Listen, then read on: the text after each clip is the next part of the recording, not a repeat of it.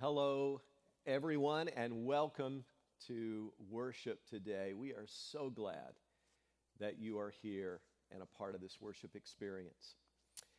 You know, the great Greek philosopher Plato described man as a being in search of meaning. And I think that all over the world that is true. I believe it's true in this room right now. There are people on a search for meaning. For those listening over the internet, I believe it is true. There are people all over that are searching for meaning in life. And we're searching for something that will make life make sense no matter what our current circumstances are. Now, that search kind of expresses itself in many different ways.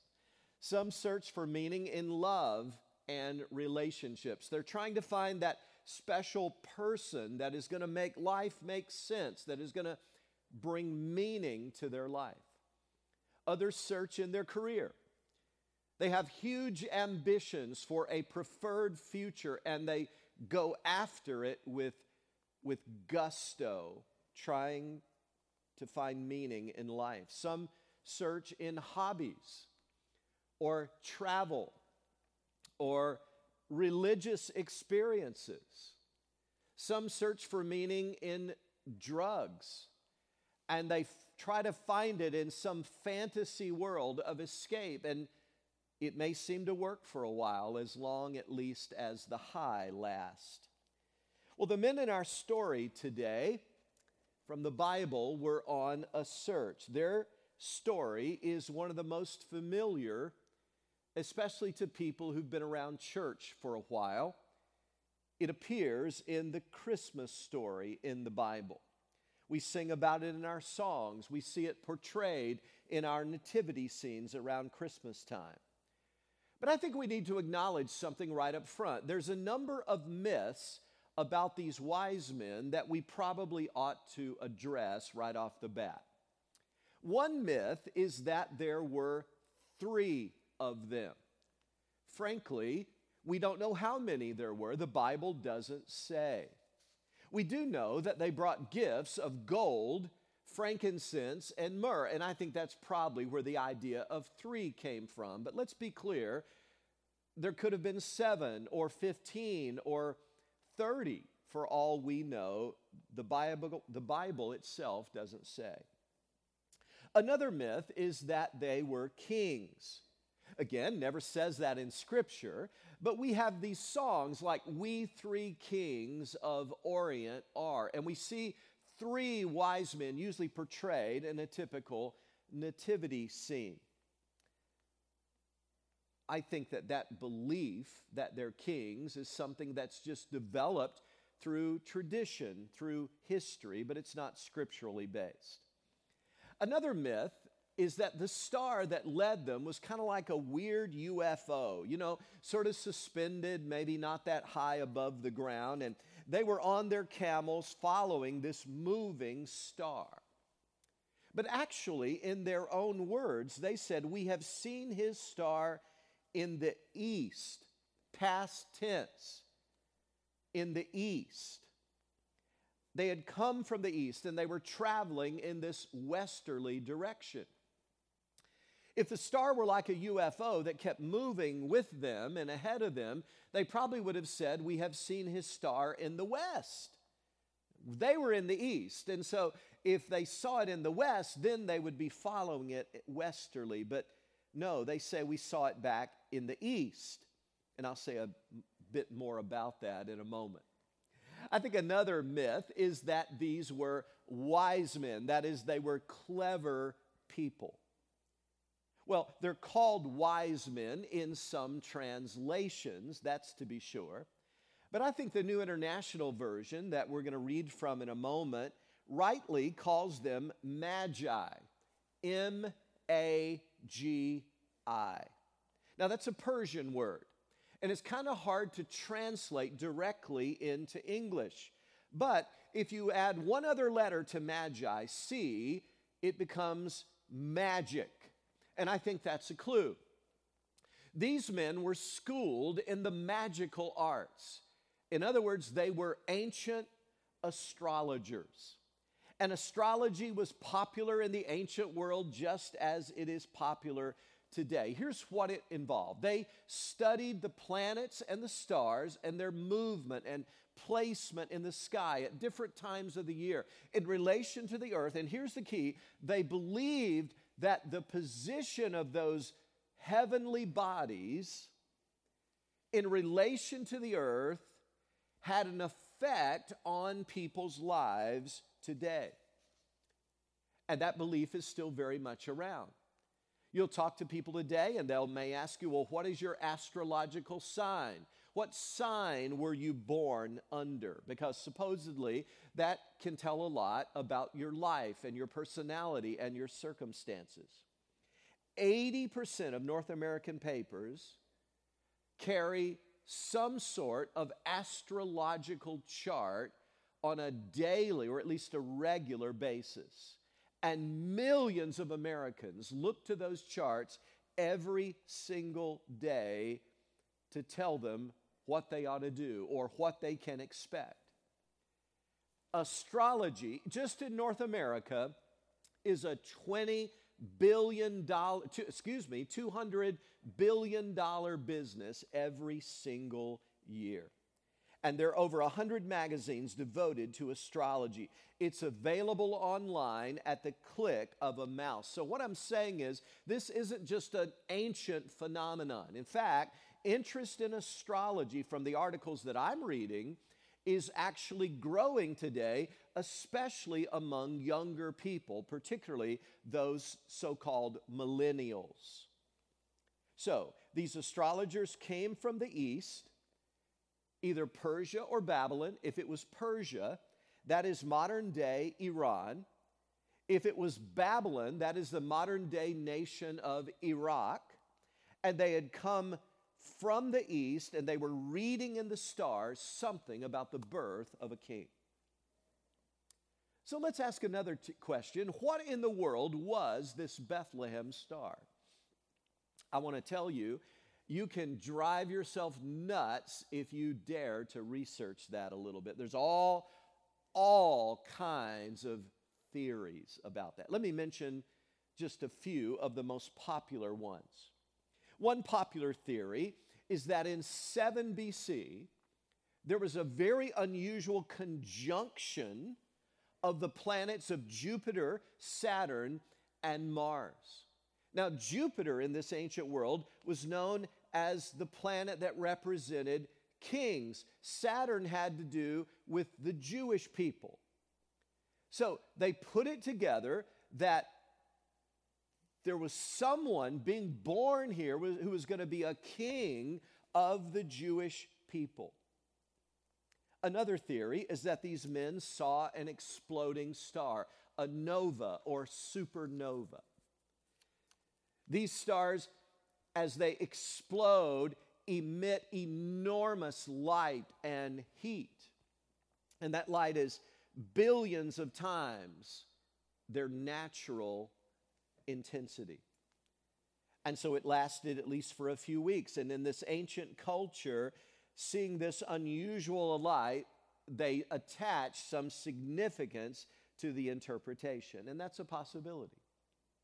Many people believe that the Star of Bethlehem was actually Halley's Comet.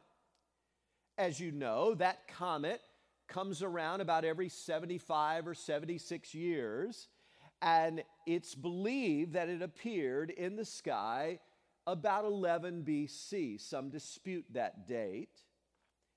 But if they saw that comet, they may have interpreted from that it was leading them to go on a journey from east to west, and that something special was taking place. The British Bible scholar William Barclay has an interesting statement about this. You could call this another theory, I suppose. He says, and I quote, "In the years 5 to 2 BC, there was an unusual astronomical phenomenon. A brilliant star called Missouri rose at sunrise and shone with extraordinary brilliance." Missouri means the birth of a prince. And to these ancient astrologers, such a star would undoubtedly mean the birth of a great king. Bottom line, we don't know exactly with confidence what it was. It may have been none of these things. God may have created a special light in the sky that appeared as a star and shone, and it was purely supernatural. We simply don't know. But one thing we do know, whatever it was, these men were so impressed by the significance of it that they were willing to travel across barren deserts, rugged mountains, and make their way as they pressed on to their goal of Jerusalem and Bethlehem. Now, at this point, you may be sitting there wondering, Pastor Rex, what in the world does this have to do with me? Good question. Because these men were on a search. And what that has to do with us is that, you know what? When you think about it, there are all kinds of stars that people are following today. Various things that they're searching in and giving their life to and pursuing to try to find meaning in life and some sense of purpose. But often these searches end up feeling rather empty. It's interesting to me that these wise men, these magi, came first to Jerusalem, and they show up asking the question. This is Matthew chapter 2 now, verse 2. Where is the one who has been born King of the Jews? We saw his star in the east and have come to worship him. We read on. When King Herod heard this, he was disturbed, and all Jerusalem with him. When he had called together all the people's chief priests and teachers of the law, he asked them where the Christ was to be born. In Bethlehem in Judea, they replied, for this is what the prophet has written. But you, Bethlehem, in the land of Judah, are by no means least among the rulers of Judah. For out of you will come a ruler who will be the shepherd of my people, Israel. I find this very interesting. When Herod asked the scribes, the teachers of the law, these people who were supposed to be experts in the Old Testament, where is this king to be born? They knew the answer immediately, and they quote him chapter and verse. Now, here's what I find provocative.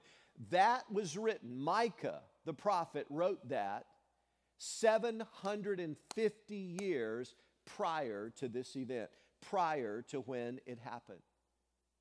Here's what I'm saying. These magi were discovering that they were stepping into something that wasn't some passing or ephemeral fad. They were stepping into something that had its roots deep in history. It had been written about centuries before. Now, Bible scholars tell us that there are over 300 prophecies in the Old Testament about the coming Messiah. Some scholars believe there are exactly, and again, I've not personally counted every one of them, but I do know there are a lot, having read the Old Testament many times. I do know there are a lot of them, but some believe there are exactly 333 of these prophecies. And here's what's provocative. The chances of all of those prophecies coming true in one person, somewhere out there in the future, is infinitesimally small. In fact, someone put it like this: the chances of all those prophecies coming true in one person would be like you taking a little yellow sticky note. You know the kind I'm talking about, a little yellow sticky pad, and writing a cross on it, and then flipping it over and putting it face down so you can't see the cross, and then taking little sticky notes, yellow ones, just like it, and covering New York State from top to bottom.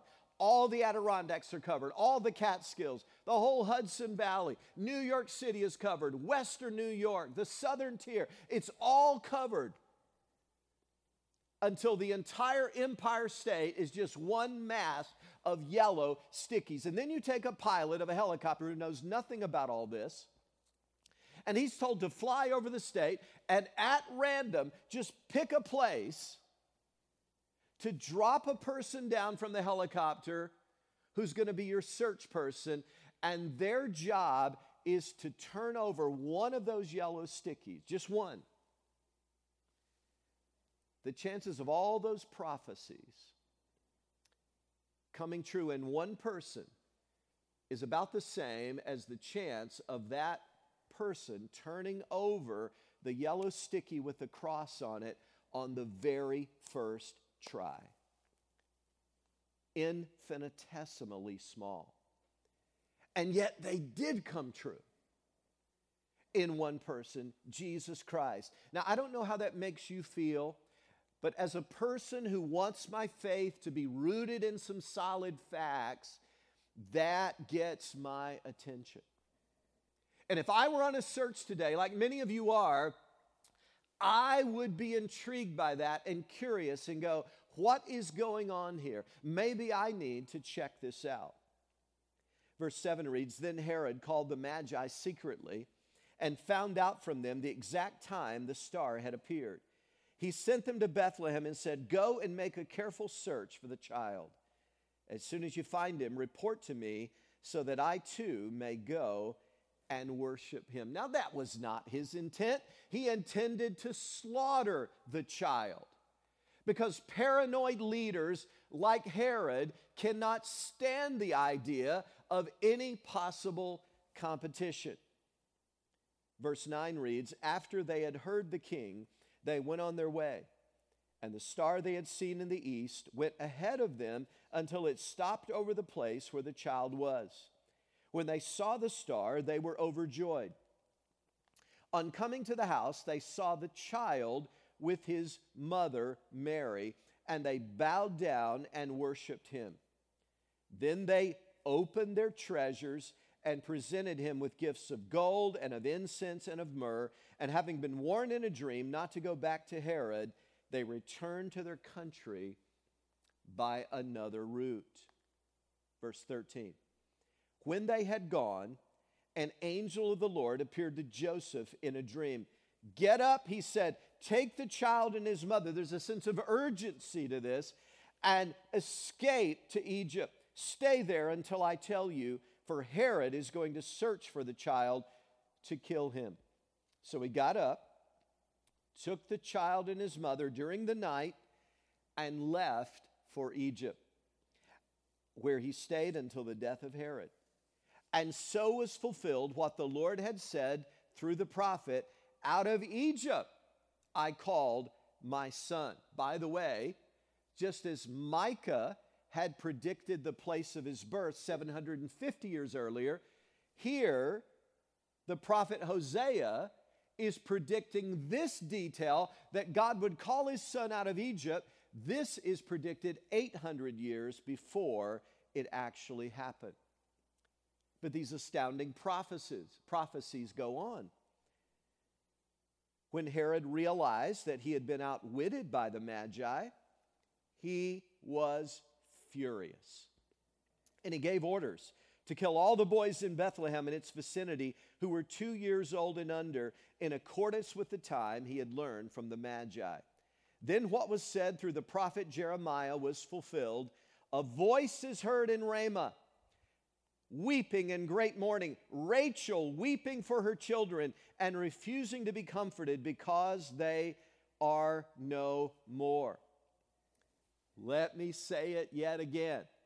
The chances of all of these prophecies coming true in just one person is infinitesimally small.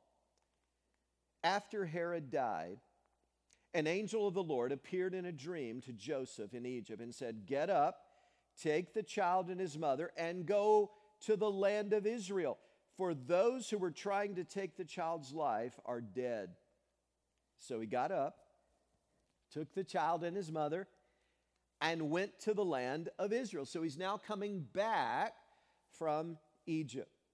But when he heard that Archelaus was reigning in Judea in place of his father Herod, he was afraid to go there.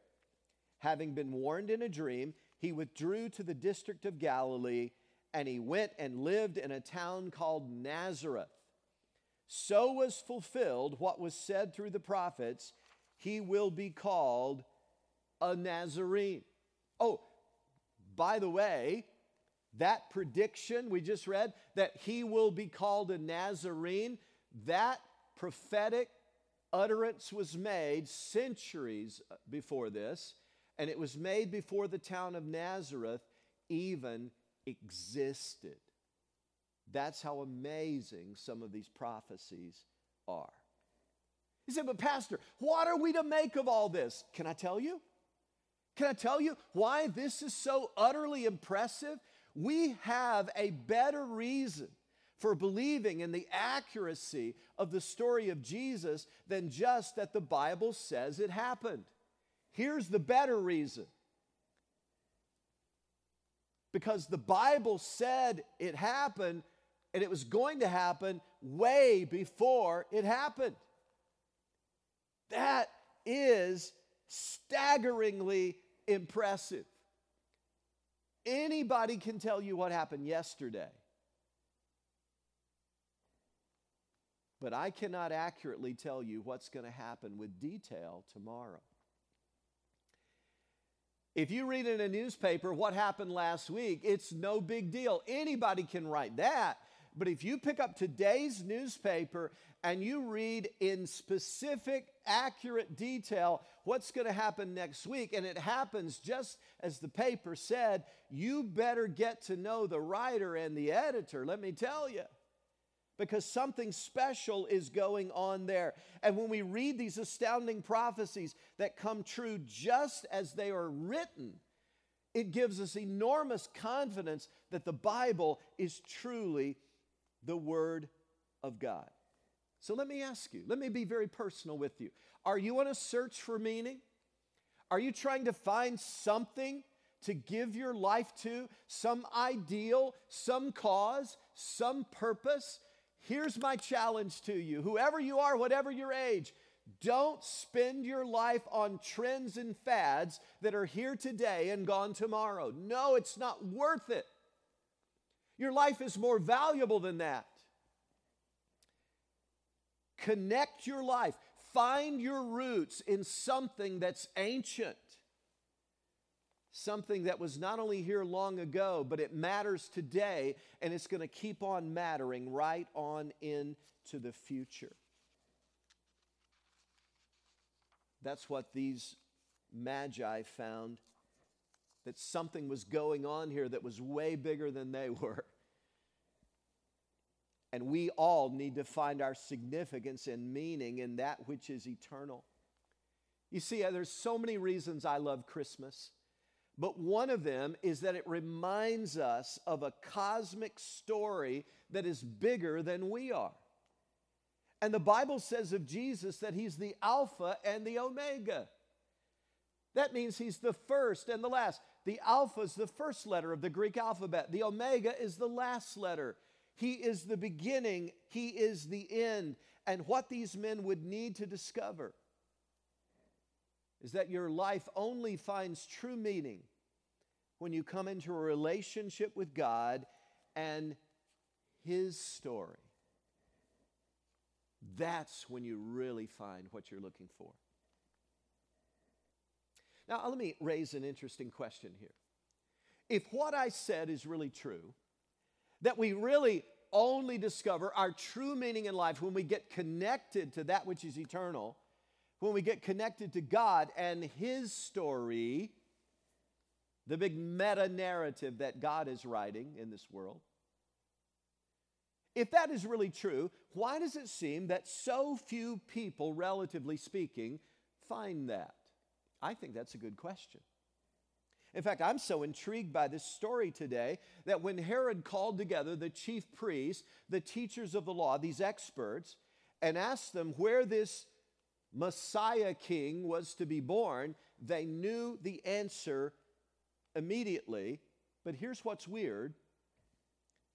They seem to be complacent about it, like it was no big deal. You see, think about this. Suppose you were a teacher of the law. That's how you earn your living. and you're studying the scriptures, and let's suppose that you understand that the central message of the Old Testament is that one day God is going to send a Redeemer, a Savior, a Messiah who will save his people from their sins and will begin to change everything that the curse put in place. You know that's the key message of the Bible, and you know the details about how that's going to happen. And so one day, these strangers show up, knock on your door, and say, hey, we saw a weird star in the east. We believe there's some Jewish king being born. And then Herod calls you in at about the same time and asks you about it, and you tell the details. Don't you think that you would be intrigued by that? I'll tell you what I would do. As soon as I was out of Herod's presence, I'd go get on my camel and I'd hoof it down to Bethlehem, folks, to see what was really going on here. I would want to see for myself. This is the hope of Israel we're talking about. But they don't do that. They remain complacent and nonchalant about it all. We've got to understand something today, that familiarity often breeds contempt. And sometimes we're so familiar with something, it just doesn't hold any freshness or interest for us anymore. That's why I'm frankly concerned about some of you. You see, you've been around the church and you may have an attitude like, I've been there, done that. Or some of you may be sitting here today and you're rather nonchalant and uninterested because you've had some bad church experiences and it turned you off. Or maybe you've known some Christians who were hypocrites and you said, I don't need that kind of phoniness in my life. Or maybe you've had some painful things happen to you and you reason, if there were really a good God, those kind of things would never happen to me. But because they did, I'm just not sure I can believe this. And so you feel a little bit jaded. And you're not interested anymore. I would urge you to be awfully careful with that. Because while all those things may explain your disillusionment, God is not calling you to accept Christians as your Savior. He's calling you to accept Christ as your Savior. Humans will always let you down to one degree or another. I hope everybody's clear on that. Because every human is imperfect. Christ is the only all-sufficient Savior. He's the one God is calling you to. The Savior. He's not calling you to be religious. He's not calling you to be a little Christianette who spouts pious platitudes.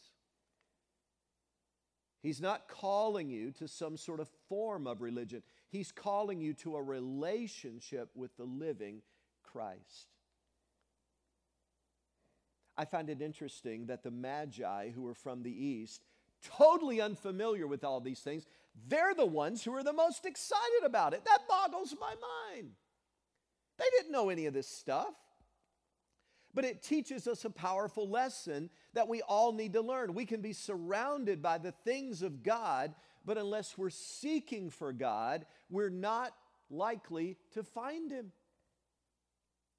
Jesus made it an interesting statement in Matthew 7. He said, ask and it will be given to you. Seek and you will find. Knock and the door will be open to you. For everyone who asks receives, and he who seeks finds, and to the one who knocks, the door will be open. I get skeptical when I occasionally hear people say, well, yeah, I'm searching for God, but I just can't find Him. Really? That seems to go contrary to what Jesus said there. Jesus said, you ask, you seek, you knock, you're going to find what you're looking for. The door's going to be open. You say, but Pastor, what happens if you're seeking in the wrong thing?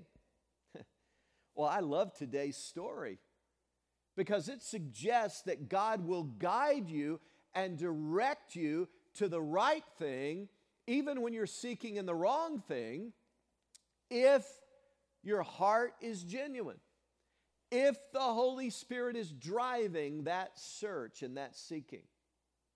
Think about it. These men were seeking through astrology. That's the wrong thing. I mean, just read the Old Testament. It is full of criticism of astrology.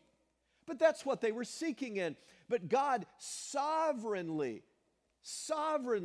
led them to Christ. Now, I can't promise you God will do this in every case, but that gives me biblical precedent to say to you today that even if you're seeking in something that is wrong and your heart is bent toward God the whole time, and the Holy Spirit is drawing you, God will sovereignly steer you toward the right place. But I got to tell you, it gets even better. Not only are we to be seeking God, but I'm going to blow your mind now. Buckle your seatbelt, everybody. Not only are we to be seeking God, can you stand this? God is seeking us. Woo. Jesus gave a mission statement in Luke chapter 19, verse 10.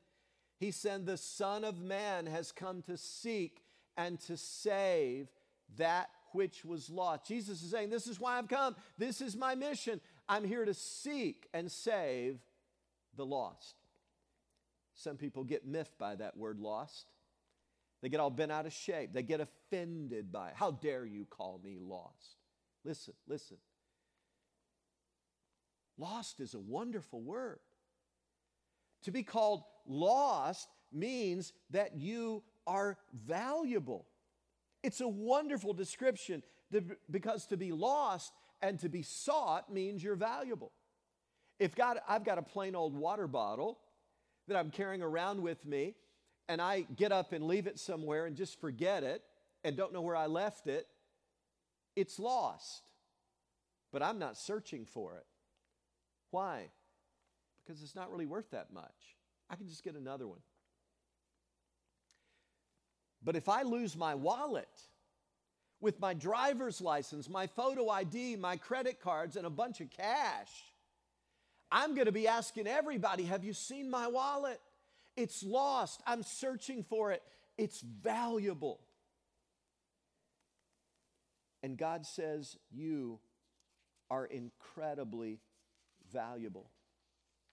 He is seeking you today and calling you to Himself.